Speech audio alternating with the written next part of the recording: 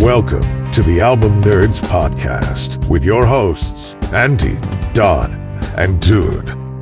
Hello, everyone. It's the Album Nerds Podcast. Wow. Hey, I'm Dude. I got Andy and Don with me. Oh my gosh, did you hear that? Neil Young just ran through the studio, man. Did you see I him? know. The godfather of grunge himself, the Sultan of SWAT. No, that's another guy. So, Babe Ruth. yes, it is. I watched Sandlot recently. Here we are, the Album Nerds. As I said, I'm Dude. Got Andy and Don with me. How you fellas doing? Doing pretty well, eh? I'm sorry? I don't know what you're talking about. How about you, Don? Just been craving some Reese peanut butter cups. Did you guys know that? There's no apostrophe S in Canadian Reese's peanut butter cups. I did not. Why? I don't know. Hoser says what? No one fell for it. All right, let's get to business. We're the Album Nerds, and this is the Album Nerds Podcast. We love music. We love talking about albums, and apparently we like hanging out with each other. So today, we're going to be talking about 3 albums, answering a question. We'll then reflect on what we learned, and then spin the wheel of musical destiny at the end of the show to find out what kind of albums we'll talk about next time. But this week, it's all about Canada. That's what I'm talking about! Yeah, well, you guys might not know this, but Canada is a country in North America that borders the United States. It's the world's second largest country by area. The list of Canadians who have made significant contributions to popular music is long. It includes acts like Paul Anka, The Band, Joni Mitchell, Steppenwolf, Gordon Lightfoot, The Guess Who, Leonard Cohen, Anne Murray, Bryan Adams, Rush, Celine Dion, Tragically Hip, Michael Bublé, and Drake. Wow. Today, each of us will present an album from a Canadian artist. A message from the Government of Canada. Hola, isn't that Canadian? Wrong side of the border, buddy. Yeah, so I think sometimes you don't even know an artist is Canadian because we share so much cultural DNA with our friends up north. But, you know, there are those bands, and I kind of went in a lot of obvious directions and with things that I already like when I was exploring this past week. Bachman Turner Overdrive, Rush, listened to a bunch of their albums. Moving Pictures was the closest, but I figure maybe we'll get to them when we get into a prog rock week or something. Mm-hmm. And in that context, it might be more interesting discussion. But of course, I have favorite artists from Saskatchewan. One Bad Son is like a hard rock band. The Sheepdogs are a southern rock band. Yeah, there you go. The Guess Who, the Tragically Hip, who we've talked about before. Anne Murray in the country space, Joni Mitchell Blue, and of course, a bunch of Gordon Lightfoot again. So yeah, there's a lot of great music and artists that I think people may not even know are Canadian. So how'd you guys do? Yeah, there's just a plethora of Canadian high quality music. Yeah, lots of Rush for me. I listened to The Weeknd's discography. She's really developed a lot as an artist from when he started out. Cowboy Junkies, I kind of forgot they're from Canada. They have some good early records. A country group by the name of Blue Rodeo. Really cool record in the mid-90s called 5 Days in July. I was impressed by that. And something I never thought I would hear. There's a 60s sounding rock group from the 70s who sound like they're from the UK called Teenage Head. And they put out a self-titled record in 1979 that is pretty delightful and unlike anything I would ever thought would come out of Canada. So that was pretty cool. How about you, Don? Had I not already, done them in recent history, I would have maybe done Arcade Fire. We covered that album last year. We just did The Band, songs from Big Pink. That's, probably one of the great Canadian albums of all time. I almost went with Leonard Cohen, the songs of Leonard Cohen, which was his debut. Back when we did the Judy Collins album, I really was kind of ready to do Leonard Cohen. But again, I went in a different direction. There's one I thought about too late to really explore. 3:47 Eastern Standard Time, EST, the debut album from Klaatu. You guys ever hear about this from 1976? No. it was rumored at the time, because it had some Beatlesque psychedelia, to be a hidden Beatles album that they made after breaking up and changed their name. And it's a Canadian band. Oh, really? Called Klaatu. So maybe we'll find occasion to get into that sometime. It's a very interesting record. I haven't listened to it in a while, but just figure I should throw that one out. Andy reminded me when he said that something sounded like it was from the UK, and I was like, oh, the Beatles one. So, but that'd be a fun story to dig into. But not today. So why don't we talk about what we're talking about? You choose me?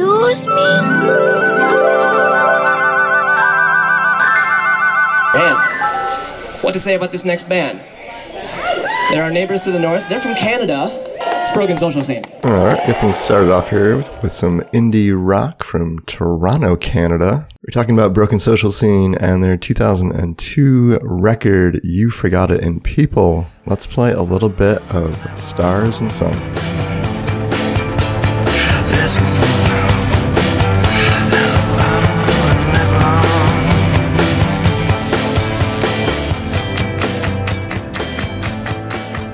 Did you know that they have they have a big band? 5 of the members are clappists, and they handled the clapping on that track.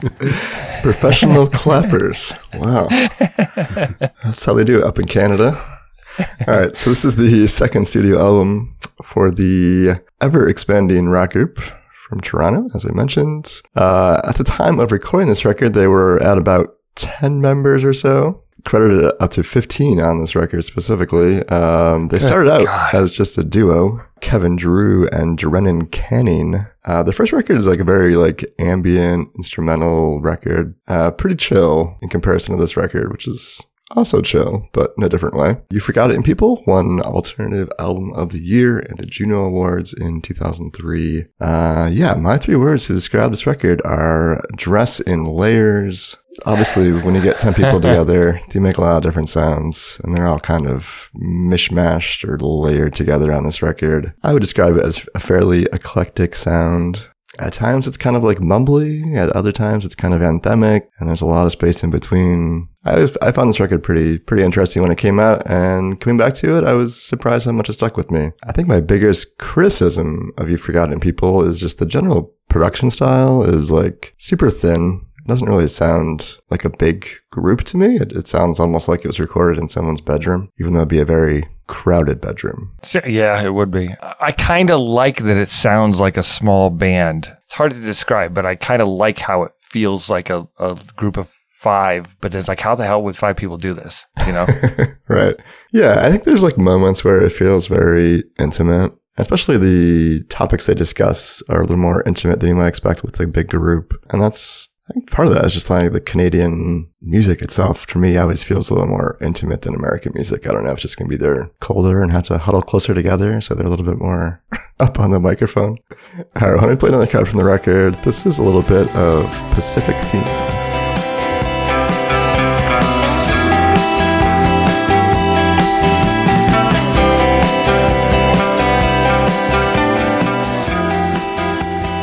Surprise, surprise. Yeah. Robert Smith makes an appearance on the Broken Social Scene record. Yeah, that little clip there could be from 50 different albums I own from various artists. I just a little guitar riff. Yeah, I'm just a sucker for that kind of sound. Yeah, so that song Pacific Theme is an instrumental, which as you heard there, just kind of has a lot of those post-punk sounds, and of course that melodic bass that I like. But they throw in some horns, to give it kind of a different feel, which I appreciate. The 3 words I chose to describe the album are ambient rock ambivalence. I actually went back and listened to their first album, which was more like an ambient sort of approach. And then in this album, it was kind of more of a traditional rock sound, but I think they are sort of blending those 2 approaches together. That's a space in music that I like a lot. The rock that I like is often, very ambient or atmospheric and dreamy. And they do a really good job with that. There's sort of that early 2000s where you had bands like The National and Interpol, that were kind of of working in that space as well. So it was actually a pretty good time for this sound. And I guess you guys hinted at it before. It is so eclectic and it's kind of seemingly unfocused, but somehow it does sort of play as one record. And that's a pretty good accomplishment, I think, because you have different voices on there, but somehow there's something tying the whole record together, which I think is impressive. Well, it's also during my research, I mean, there's a following of this band, like people who just like find life's meaning from their records. And whenever a band is able to do that, regardless of what scale they are in terms of popularity, how many fans, it's still pretty awesome when a group of artists is able to capture hearts and minds so much. Yeah, that's one thing I think we're kind of like sheltered from, just how like popular some of these artists are in Canada. Like you think about like Tragically Hip or something like that, like kind of popular in the US, huge rock stars in Canada, you know? Yeah. Like, and similar with these guys, like you may have heard them on college radio, but very big name up in Toronto. I mean, it's not that far away, but there's a big cultural divide with some of these artists, unfortunately. All right, why don't we play another cut from the record? This is a little bit of Cause Equals Time.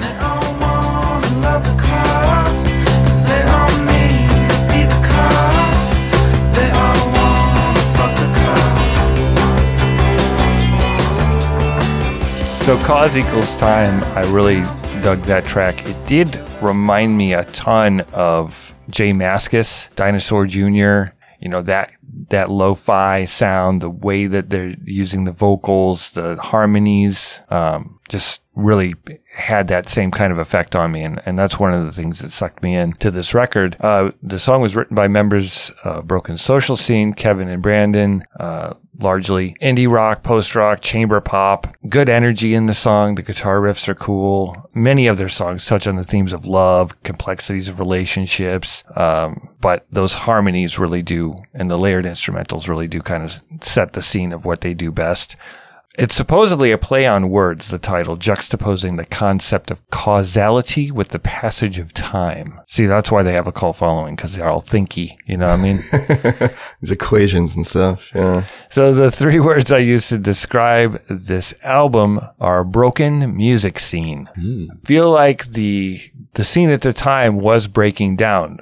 You know, this was the tail end of like new metal and the tail end of really alt rock and rock being the king of the jungle in terms of popularity. And so they were able to take these 15 people and while being informed by the sounds before them of Dinosaur Jr., U2, like in that Spit song, there's definitely a very Zooropa-ish vibe. I forget what it's called. Yeah, Lover's Spit. Right. And that echoey guitar sound, that janglier, kind of like The Edge, you know.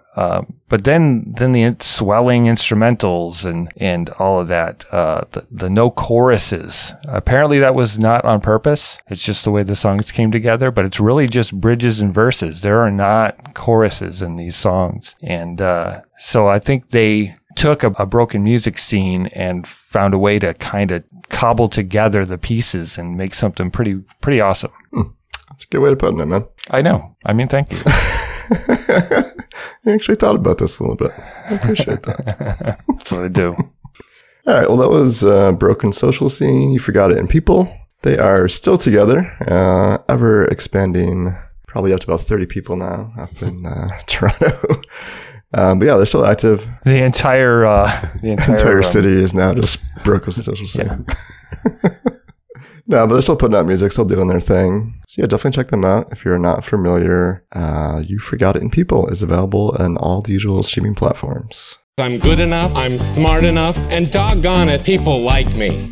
If you're enjoying the show, and we hope you are, do us a solid and leave a review on Apple Podcasts or your favorite podcast app. Maybe we made you laugh, or you discovered an album you enjoy. Leaving a review keeps the show going and helps other music fans find out about us. It's your boy, Neil. I think I'll pack it in, buy a pickup.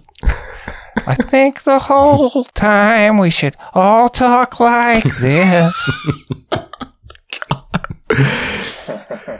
His speaking voice isn't really as nasally as... No. He's got a pretty normal voice. Yeah. So my pick for an artist from Canada is Mr. Neil Young.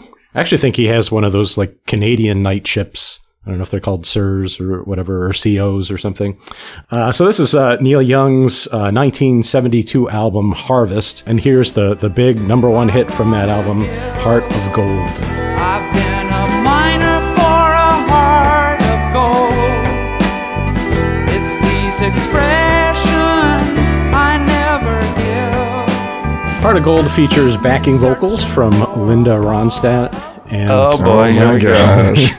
And James the Pink Taylor. Floyd list here. I think Linda needs to take out some kind of protective order, man. I think you are obsessed. So Heart of Gold is one of several more acoustic tracks on the album. And of course, that song and a couple others feature harmonica from Neil.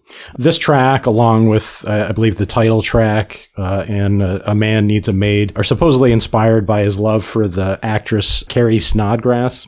The three words I chose to describe Harvest are from Hank to Hendrix. So many years later, he kind of did like a sequel to this album called Harvest Moon, and there's a song on it called From Hank to Hendrix. But I chose those words just because I think Neil comes from both of those places. So this album is kind of part Hank Williams, but there's also maybe a little bit of that rock inside, the Hendrix side later in the album. So this is the fourth studio album by Neil Percival Young, born in Toronto, Ontario in 1945. Certainly one of his more accessible works. If you go through his catalog, there's a lot of weird stuff in there, some loud, some quiet, some electronic stuff. It gets weird. Even after this album, I think the success of it drove him into a little bit of I'm going to be a freaking weirdo to sort of try and get people to keep their distance. In the 80s, he was actually sued by Geffen Records for making records that were not Neil Young-ish or something. Really? But yeah. Well, there was that album Trans, I think it was called. Yeah, that's the one.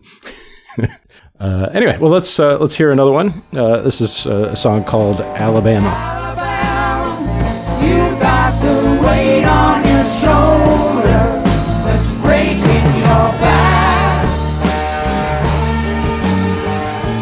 So Alabama is pretty obviously inspired by the state of Alabama here in the US of A, the lower 48. It was really the racial tensions, political climate in the southern United States in the late 60s, early 70s. And Young had, on his previous album, after the Gold Rush, had the song Southern Man. And between Southern Man and Alabama, that's the inspiration for Leonard Skinner's Sweet Home Alabama. And it's both of those songs. And we talked about the Leonard Skinner album a while back and talked about this little controversy with them calling out his name. His intentions were good. I mean, he was, saying, hey, Alabama, you've got the entire country behind you. Just do the right thing. But in his book, Waging Heavy Peace, he later, Neil Young acknowledged that he deserved the reaction from Leonard Skinner and said that he doesn't like the words he used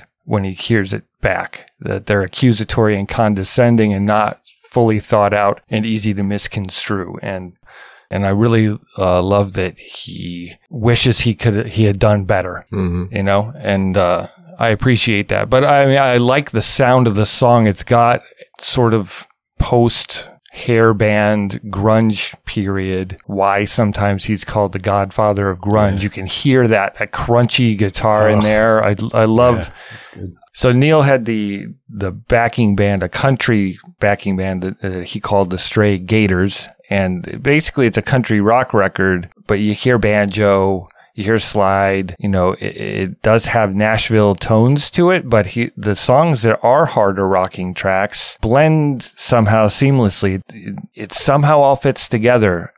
He manages to draw all these songs together where you have these harder rocking tracks, but still I think what was smart about it is the song itself is about Southern stuff, right? So it all does piece together. And a lot of this album is about loneliness and relationships and wanting to be alone, but not wanting to be alone. The 3 words I use to describe this album are songs of gold. And I think I kind of already shot my shot on that by my previous statements. But I mean, these are some of his best songs. He was at the peak of his Neil Youngness that made the brand of who he is as a solo artist. And it's a great record. I mean, you got songs, it's tough because we want to talk about all of them here. But you got super impactful songs like Old Man, which is a story about him buying this ranch in California and the old man that's the caretaker. The Needle and the Damage Done, recorded live at a college concert. So there's just like incredible songs, and I love Neil Young. The weird stuff, the classic stuff, it's all good to me. Yeah, well, let's hear another one. Here's A Man Needs a Maid.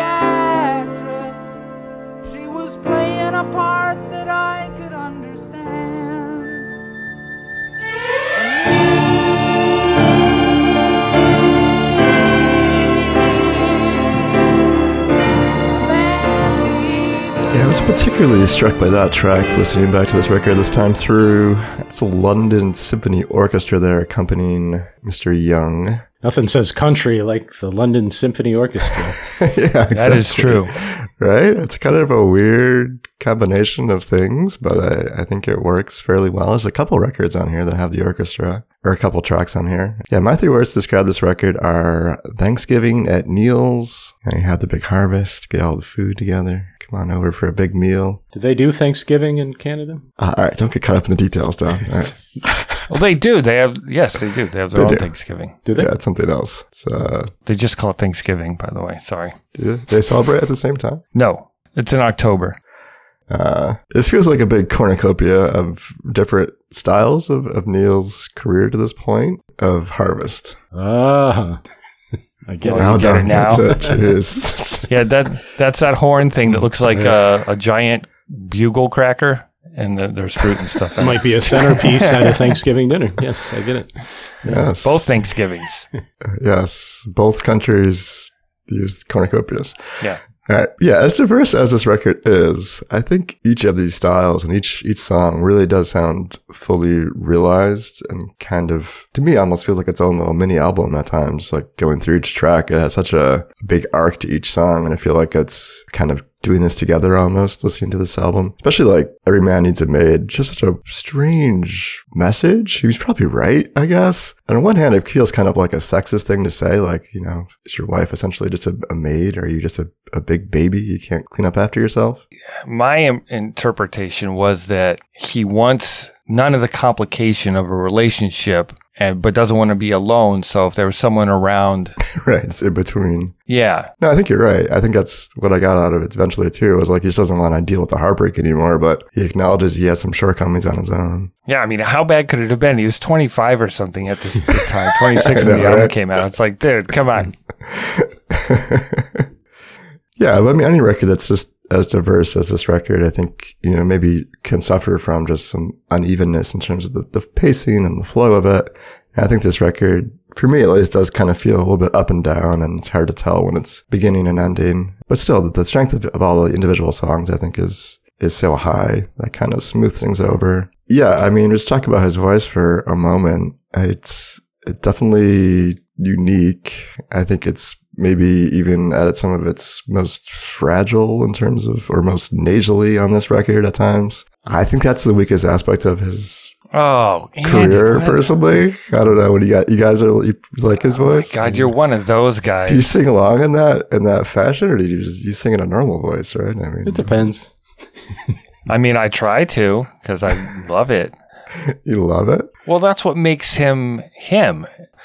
It carries emotion in a way that I don't think he could if he wasn't letting it go there, letting it crack, letting it soar and sputter. Yeah, that's what's great about it. Yeah, it feels very authentic. It's gutsy. Yeah, gutsy, totally. I wouldn't say he has a traditionally good singing voice by any means. No, he's no Bob Dylan.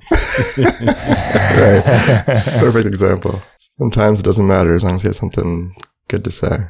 All right. Well, I tend to know that something is Einhoff worthy, when I find myself wishing we could cover more of the songs. Yeah. And because, we didn't talk about Harvest. We didn't talk about Out for the Weekend. So I'm going to nominate Neil Young Harvest for the Album Nerds Hall of Fame. All right. What do you guys think? I'm in, eh? Totally. There's a chunk of his albums that could, in my opinion, go Album Nerds Hall of Fame, and this one is the top of the mountain for me. I think it's his best. It's his most complete. It's diverse with all those strings and stuff. It's like, what is this doing here? But it works. So absolutely. Yeah. There's actually I feel like every list I saw of the greatest Canadian albums of all time, this was number one or number two. Probably behind Rush. Yeah. I'm on board with this one too. I'm glad you nominated it because I think we would have had to if you didn't. So okay, congratulations to Mr. Neil Young with your 1972 album Harvest. Excuse me, I'd like to ask you a few questions. Okay, time for our highest rated moment on the show. The algorithm loves it, man. This is when people turn up their speakers. Right, so we're going to ask ourselves a question about our neighbors to the north. Why do you most often visit Canada? For me, I feel like we usually go over for entertainment. They get a lot of bigger acts up in Toronto, and for me at least, it's closer than New York City. So typically for that, I used to go over a lot, growing up because you could drink there at a younger age. Plus, their $1 and $2 are coins, so the loonies and toonies always were just nice to have a couple of those rattling in your pocket, The loonies, yeah. And the exchange rate, good for shopping, I guess, some would say. And there was a time when the beer was stronger, too. I don't think that's true anymore. Oh, yeah, the Canadian XXX, the Molson Canadian XXX. Yeah. Oh, yeah. XXX, yeah. So, yeah, everything's a little different in Canada, very similar, but just the small differences. So for me, Canada is known for many things. One of the biggest things it's known for is fake girlfriends. When have you ever gotten laid? I've laid lots of times. Name one. She lives in Canada. That was something in high school that was pretty common because where I was living at the time wasn't too far from Canada, and you'd hear that one every once in a while, and that's a classic. She lives in Canada. The old fake girlfriend. Very nice. Yeah. One trip I made to Canada with some friends in college was specifically to hunt down 5-pin bowling. You guys familiar? Is that the one with like the little balls and the little pins? Yeah. Okay. It's like it's called candlestick bowling, I think, too. So the pins are on strings, and it's these small, they're like bigger than bocce balls, and there's no holes in them. And I think you get to throw 3 times. So we went over the border. We asked around, and people were super polite and helpful. And there was some mall with a bowling alley in the basement, I think in Toronto. And a dude led us, got in his car and led us to it. Which is really nice of him. So we did some 5-pin bowling and got treated like royalty up there in Canada. Wow. As Andy said, I it's usually for entertainment. So a lot of the artists that I like, do not come to these medium-sized cities around where I live. So often I have to make the trek to Toronto. Yeah, one thing I just remembered, I haven't done this, but, my dad used to work for this really rich guy. And so one time when my dad had a business trip in Canada, he ended up having to smuggle in for his boss some Cuban cigars because they don't have the trade embargo with Cuba. So, you go for the Cuban cigars, and then you gotta sneak them under the seat or something. Probably can't get away with that these days. Yeah, they're brutal at the border, man. Coming back into the U.S. is... Oof. All right, so why do you go to Canada? Hit us up on the socials. Check out our Discord, albumnerds.com/Discord. Come on, hey, you hoser. I didn't save you some, but I had to see everyone's life, eh? Gotta go watch Strange Brew, y'all. All right, so my pick is very Canadian, loves the prairies of Canada, loves his country, sings about it a lot, which is part of what drew me to this particular album of his. We're talking about Colter Wall. The album is Songs of the Plains from 2018. Let's start off with the opening track, Plain to See Plainsmen. Junkies and saints on my travels I'd greet. Far too few a homesick young plainsman like me. Jeez. Dude just lives in your chest when he's singing. The guy's not even 30 years old. I know. He's like late 20s. Yeah. It's pretty amazing. He's an anomaly. Yeah.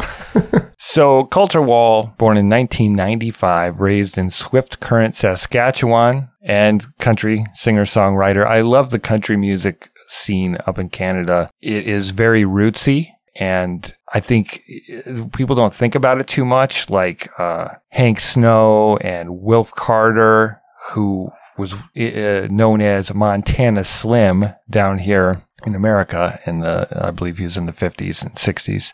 But a lot of these artists have been inspirations not only Colter Wall, but to roots country music here in America as well. One of the interesting things about Colter is not only his baritone voice and all the awesome storytelling and love and loss that really resonates in his songs and with his audiences. His father was like the premier of Saskatchewan for years, politician. It's like a governor, I think, right, of a province. Yes, exactly. And so he's from a small town of, I think, something like 15,000 people. But I think his father's love for country and for the plains and for where they live, which is adjacent to Montana, it's above Montana. I think that is part of what has informed his love of his home. You know, it's pretty cool. When I first read that his dad was like some politician, I'm like, so how come he's so cowboyish? And I'm like, okay, we're talking about politician in a very rural area. You know? Right. Everybody's a cowboy. The three words I used to describe this album are sitting by the fire. His love of the Canadian prairies and his home is so poignantly expressed here, but it feels like a night after a day of herding cattle and you're sitting by the fire and he's noodling at the guitar and singing songs about the land that you work and love. You know, it really resonates. So not surprisingly, that song was featured on Yellowstone, which their culture down there is very similar. Their love of the land, wanting to preserve their lifestyle and the way that they've done things for decades. You're on a roll with these Yellowstone artists. No kidding. I know. Well, you know, I watched the show and then I was like, hey, Colter Wall's on. I was more into the show because I'm like, okay, they know what they're doing with the music that they're playing. All right, so why don't we listen to another song? This one is Wild Dogs. And it was the first blood that we tasted together. We were wild dogs. Wild dogs. I love that, guys. Man, that is some heavy shit. That little slide guitar there, or pedal steel or whatever, is awesome. Yeah. It actually sounds like a wild dog. Yeah, works well on that track. Yeah, I find this record to be very haunting. My three words to describe it are echoes of the past. Yeah, it feels almost like these are ghosts kind of called back to life by Mr. Wall here to tell their stories of, you know, growing up on the Canadian frontier. And also their individual stories, but this also ties back to just kind of like we talked about a couple shows ago, how country, you know, is very tied to its roots and its history. And you can hear a lot of Johnny Cash and Waylon Jennings on this record for sure. I think my biggest criticism would be it's so sparse. It's so minimal. Yes. There's hardly any embellishments or flourishes at all happening anywhere. I'm sure that's completely intentional. But if you look back on like some of those Johnny Cash records, like he has many sides to his sound and personality. I'd be curious what Mr. Wall's might sound like if he did a more traditional country song. Maybe in his 30s he'll get curious. Yeah, I'll expand out. I mean, this album is produced by Dave Cobb, who did a good job with Chris Stapleton as well, but definitely plays to the strengths. And yes, they could have added a bunch of sounds, but some of the things they did add were touches of like hearing a popping, crackling fire in the background during some of the songs and things like that to bring you into this moment where all you need is the voice and the words to be like moved, especially if you're listening on headphones and you're just sitting there and you're doing nothing else but paying attention. And this album, his second full length, when I got it, I wasn't as thrilled with it as the first one because the first one had some more raggedy kind of sounds to it. But Colter's voice is getting better. He said that being out on the road, he's learning to sing, and it's still that baritone, but it's cleaner than it was before. It sounds less forced, and on this album, it really starts to come to life. So yeah, no, his voice is something to behold. It doesn't really sound like he's imitating anyone necessarily, but you can definitely hear some similarities. But the way he pronounces things and the way they just kind of like drip out of his throat in a way, it feels like it's just kind of sliding out of him. Yeah, it's cool. It's cool. All right, why don't we check out a little bit of Tying Knots in the Devil's Tail. Know it's that devil bellowing around about them knots in his tail. You'll know it's that devil bellowing around about them knots in his tail. So Tying Knots in the Devil's Tail is actually a song that goes back at least 100 years. It was actually written by somebody known as a cowboy poet, Gail Gardner. And the song also features vocals by Corb Lund and Blake Berglund. But most of the songs on the album are Wall originals. But this one, it kind of stood out to me. Maybe just because it had a little more tempo to it. But it also has that sort of the Johnny Cash kind of train sound, the clickety, the kind of like skiffle. Yeah. Yeah, it's got that shuffly sound to it. So the three words I chose to describe this album are actually similar to what Andy said. I said ghost of outlaws past. So, again, it's Johnny Cash and Waylon Jennings and Willie Nelson all, brought into modern times. The more I think about it, it really does remind me, as you guys were talking about the sort of the production of it and the sparseness of it, a couple of those American recordings that Cash did with Rick Rubin, have a similar sort of haunting feel because of the space and the sparseness of it. It's really cool that you have artists like this, still sort of, carrying on the legacy, of some of these country roots. A couple of weeks ago, we did the Billy Strings that is, still celebrating bluegrass. And here you have Wall doing these, sort of outlaw sounds.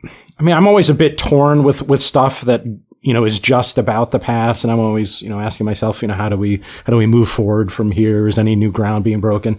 I don't know. For some reason, I don't really think that way with this record. I guess maybe there's just enough compelling songwriting and storytelling going on that, it just is what it is. And it's, I guess good songs are good songs, whether they're, breaking ground or rehashing the past. You're right that this doesn't sound put on. It doesn't sound like someone being a classic something act.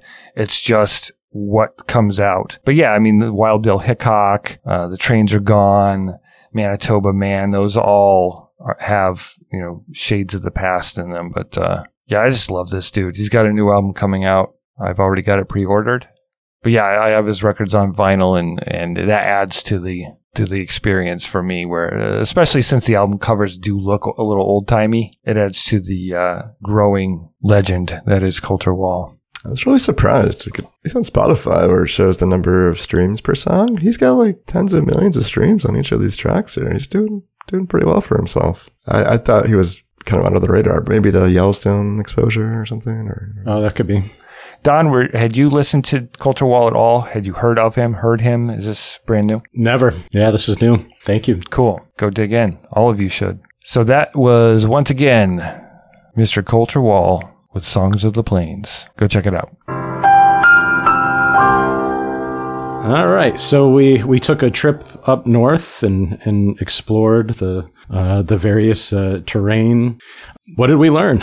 For me, let's just listen to like this large swath of Canadian artists. This is totally stereotyping, but their music is like super chill, man. Along with just the people up there are super chill as well. I don't know if it's just the weather or what, but like very subdued in Canada. Very, very calm, very contemplative. I like that, but in comparison to like US music, it sounds very distinct in my opinion. Yeah, I mean, I think there was more to sample than I expected. Yeah. I was surprised, like what Andy was just saying, at how there's just a slight different flavor, even when it's the song American Woman or, hard rock stuff from Canada. There's still something just a little different in the delivery or the sound, or I don't know what it is, but it is distinctive. And I like that, especially being so close. You wouldn't expect to be able to hear it, but there is something different in the way that the art is being delivered, and I can't put my finger on it, but I really love that. I love being able to listen to something similar and accessible, but also makes me pay a little bit more attention. Had a similar experience when we did Australia. Yeah. It's still, it wasn't the same as English music, although it was very, very close, but there's something about it that made it unique from American and English music. We did neglect to do like a French Canadian act. I don't know who the candidates would have been, like Celine Dion. Oh God, yeah. I forgot about her. Sorry, not sorry. And that's one to grow on.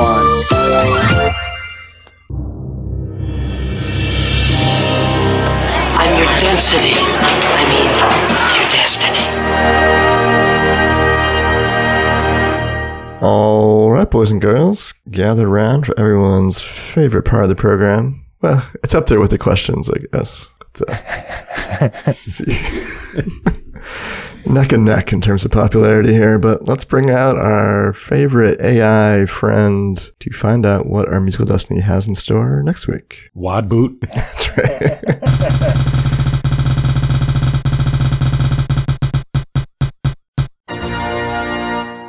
Music can be a wondrous thing, especially those special songs that are never forgotten. Next week, you will be searching for albums crafted by those who are considered one-hit Oneaters. I mean, wonders. Enjoy. The Oneaters. We're going to be talking about one-hit wonders. One-hit wonders. Wow. One-hit wonders. So they had one popular song. So we have to find an album that has enough quality to it that we can discuss as a whole. It should be interesting. Wow. All right. Who's your favorite one-hit wonder? What other music do you like from Canada? What are you listening to? Let us know. Join fellow album nerds on Discord at albumnerds.com/Discord. You can email us at podcast@albumnerds.com or follow us on Facebook and Instagram at Album Nerds. Please subscribe, rate, and review on your favorite podcast app. And if you'd like to support the show, you can do so via PayPal at albumnerds.com/support. Thank you once again for joining us here on the Album Nerds podcast. It's all about our love of music. And we'll catch you next time when we talk about some one-hit wonders. And Andy talks about Tub Thumping by Chumbawamba. Oh, that's a good one. I get knocked down. Hey, he sang. See you guys next week. I get knocked down, but I get up again. Please, God.